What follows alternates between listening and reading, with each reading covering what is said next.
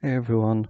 So I noticed there'd been a lot of searches on the topic of self-defense, so I thought it would be a good idea to do a video on the law of self-defense in England and Wales, which I think is a pretty controversial topic, but it's important to note that there isn't one defense of self-defense. There's public defense and private defense, so it's technically two defenses. Public defense relating to prevention or interference with criminal activity, so prevention of crime. Private defense relating to protection of a person or property from harm. So they will often overlap, but they don't necessarily overlap. It's possible to have something which threatens a person or property that isn't criminal, and equally, it's possible to have a crime that doesn't threaten a person or property, and therefore, although in many cases of self-defense, it will be that it's criminal violence being prevented, not always. Under Section 3(1) of the Criminal Law Act 1967, it is permitted to use reasonable force to prevent the commission of a criminal offence or to effect or assist in the arrest of offenders, suspected offenders or fugitives. This is the key principle behind public defence and, therefore, the defence of self-defence. It's this subsection that both the police and private individuals are able to rely upon, for example, for citizens' arrest. The key part of this is that it prevents crime and enables the arrest of criminals, which is the important part of public defence, of course.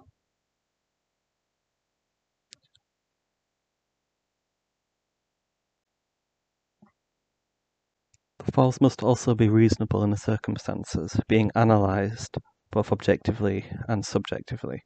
The subjective element is that if a defendant is mistaken about the need to defend themselves, the force used must be analysed as if their belief had been correct, i.e. that if they believe their life was in danger, the jury must, or magistrates, must consider their actions in light of the situation as they believed it to be, as if their life really had been in danger. The objective element is that the defendant must have used a reasonable level of force according to the notional reasonable man.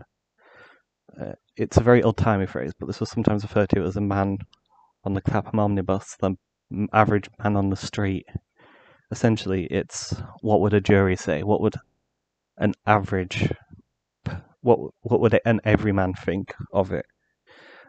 The main reason behind using this is a purely subjective element would enable a defendant to simply say that they didn't foresee the risk of something. In this case,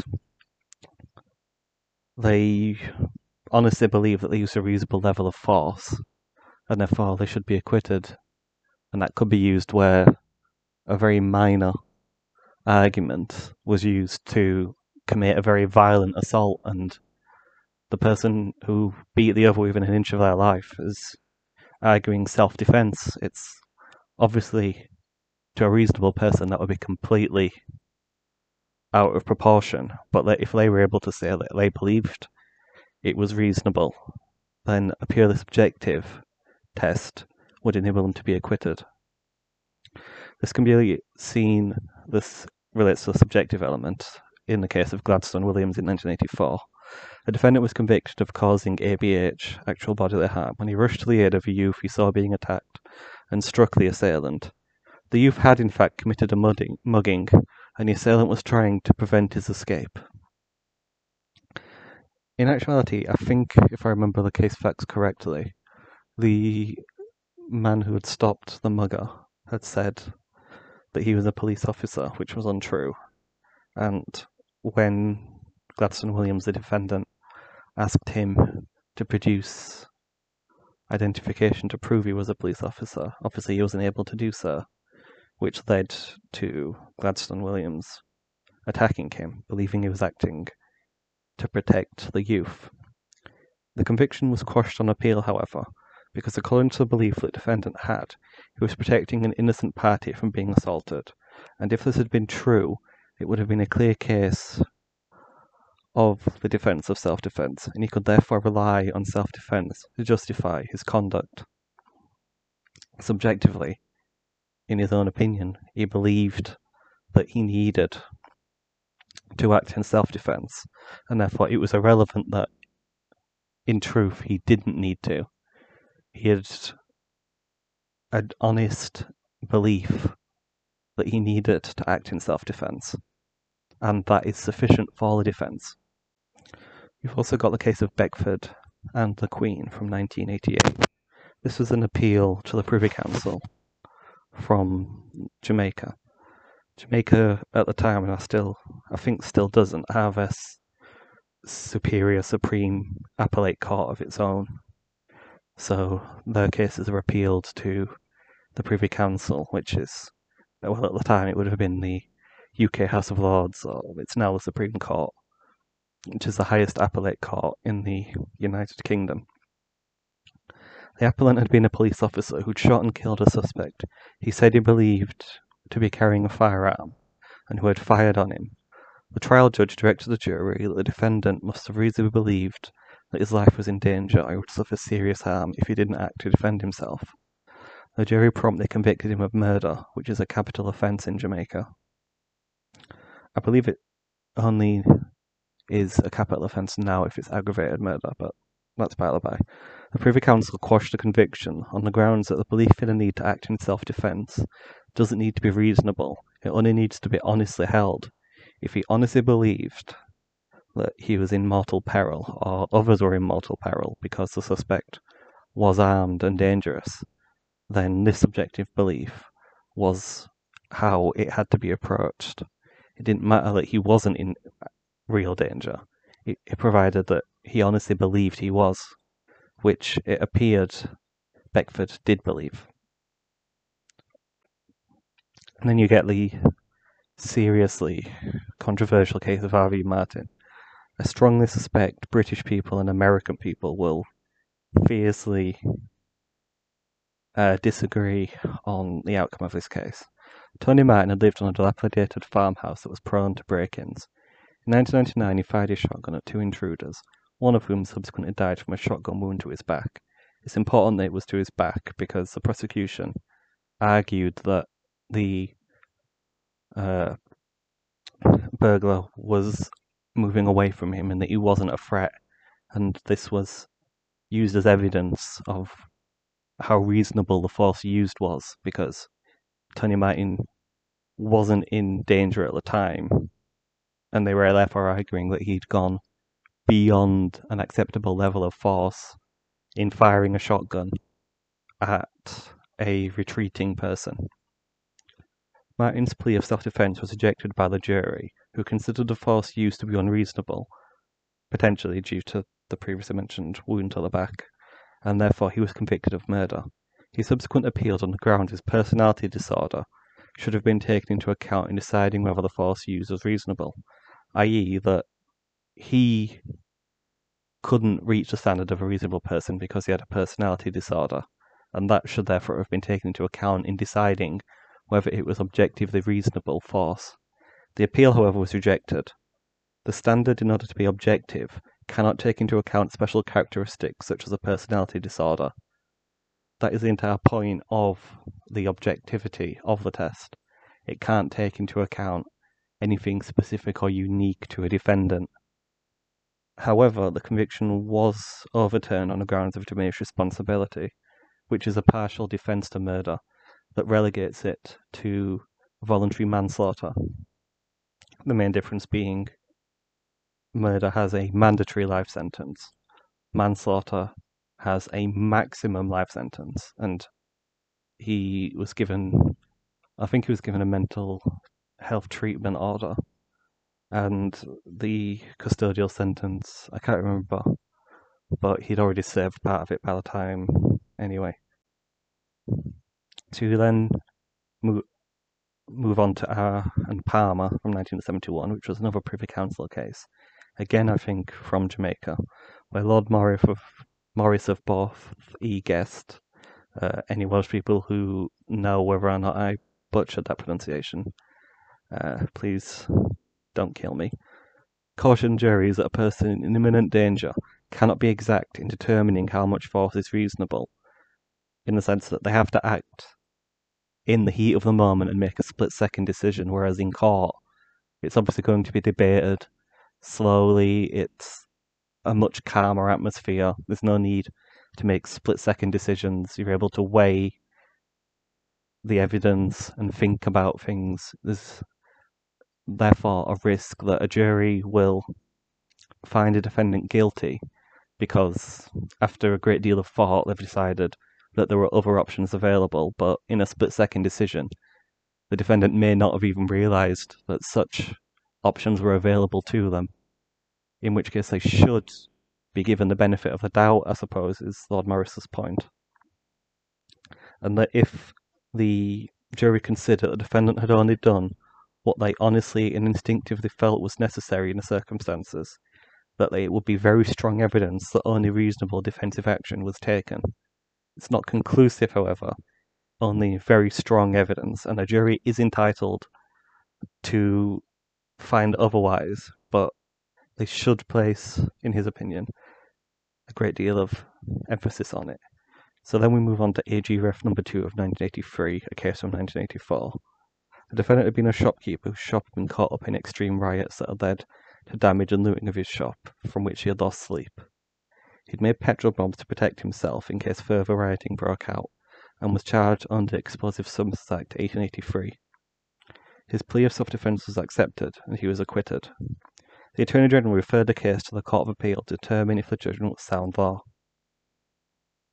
The Court of Appeal confirmed the case, in that the decision was right in law, and possessing weapons in preparation to defend yourself from attacks would be valid as self-defence, provided that the possession ceases once there is no longer a danger of imminent attack.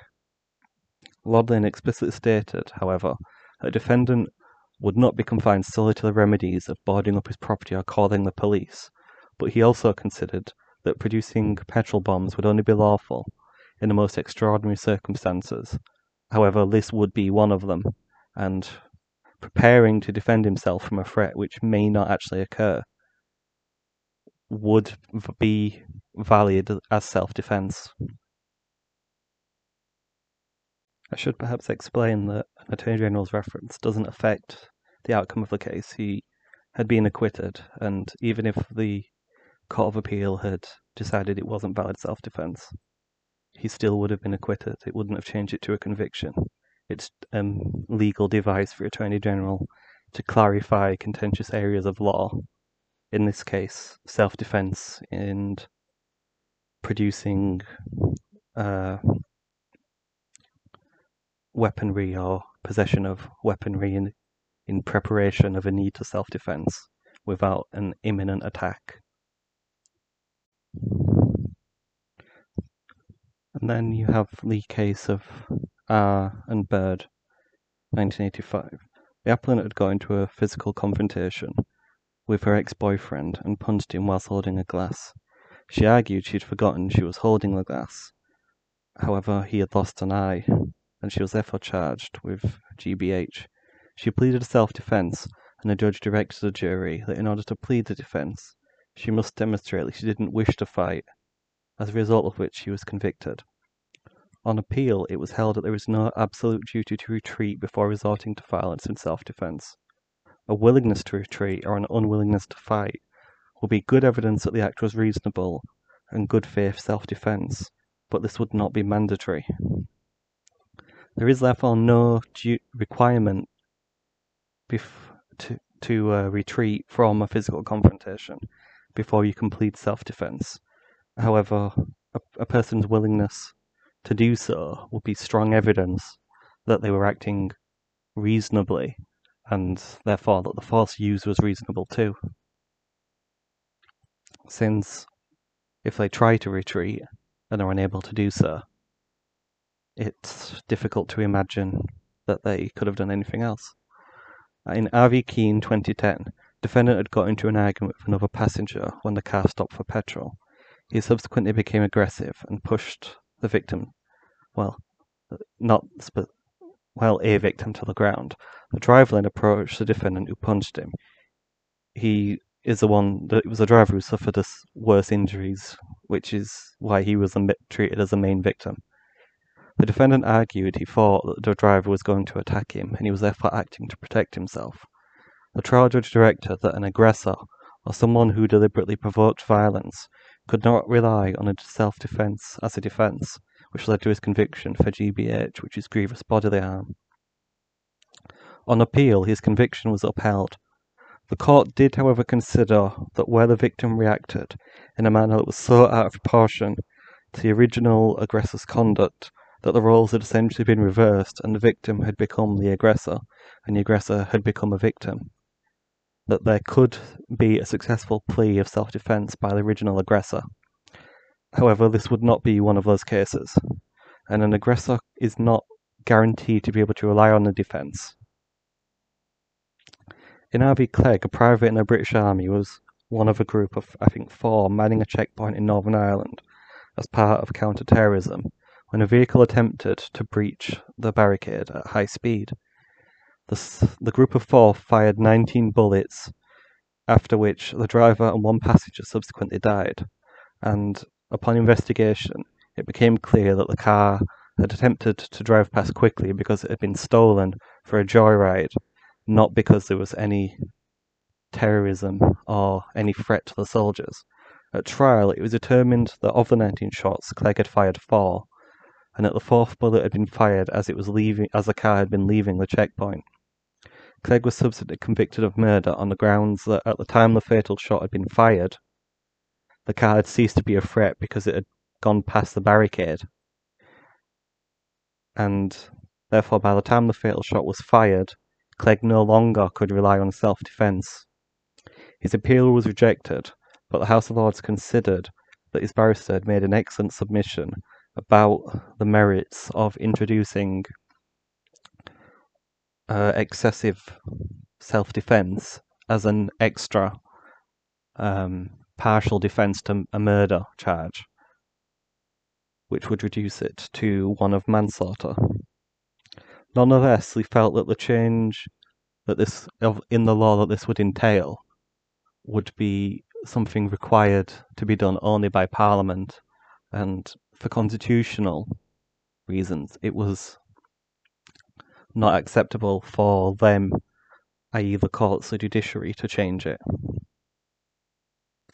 As you can expect, this is a very politically controversial case because it manages to straddle the terrorism, army, self-defense, and a variety of other politically sensitive issues.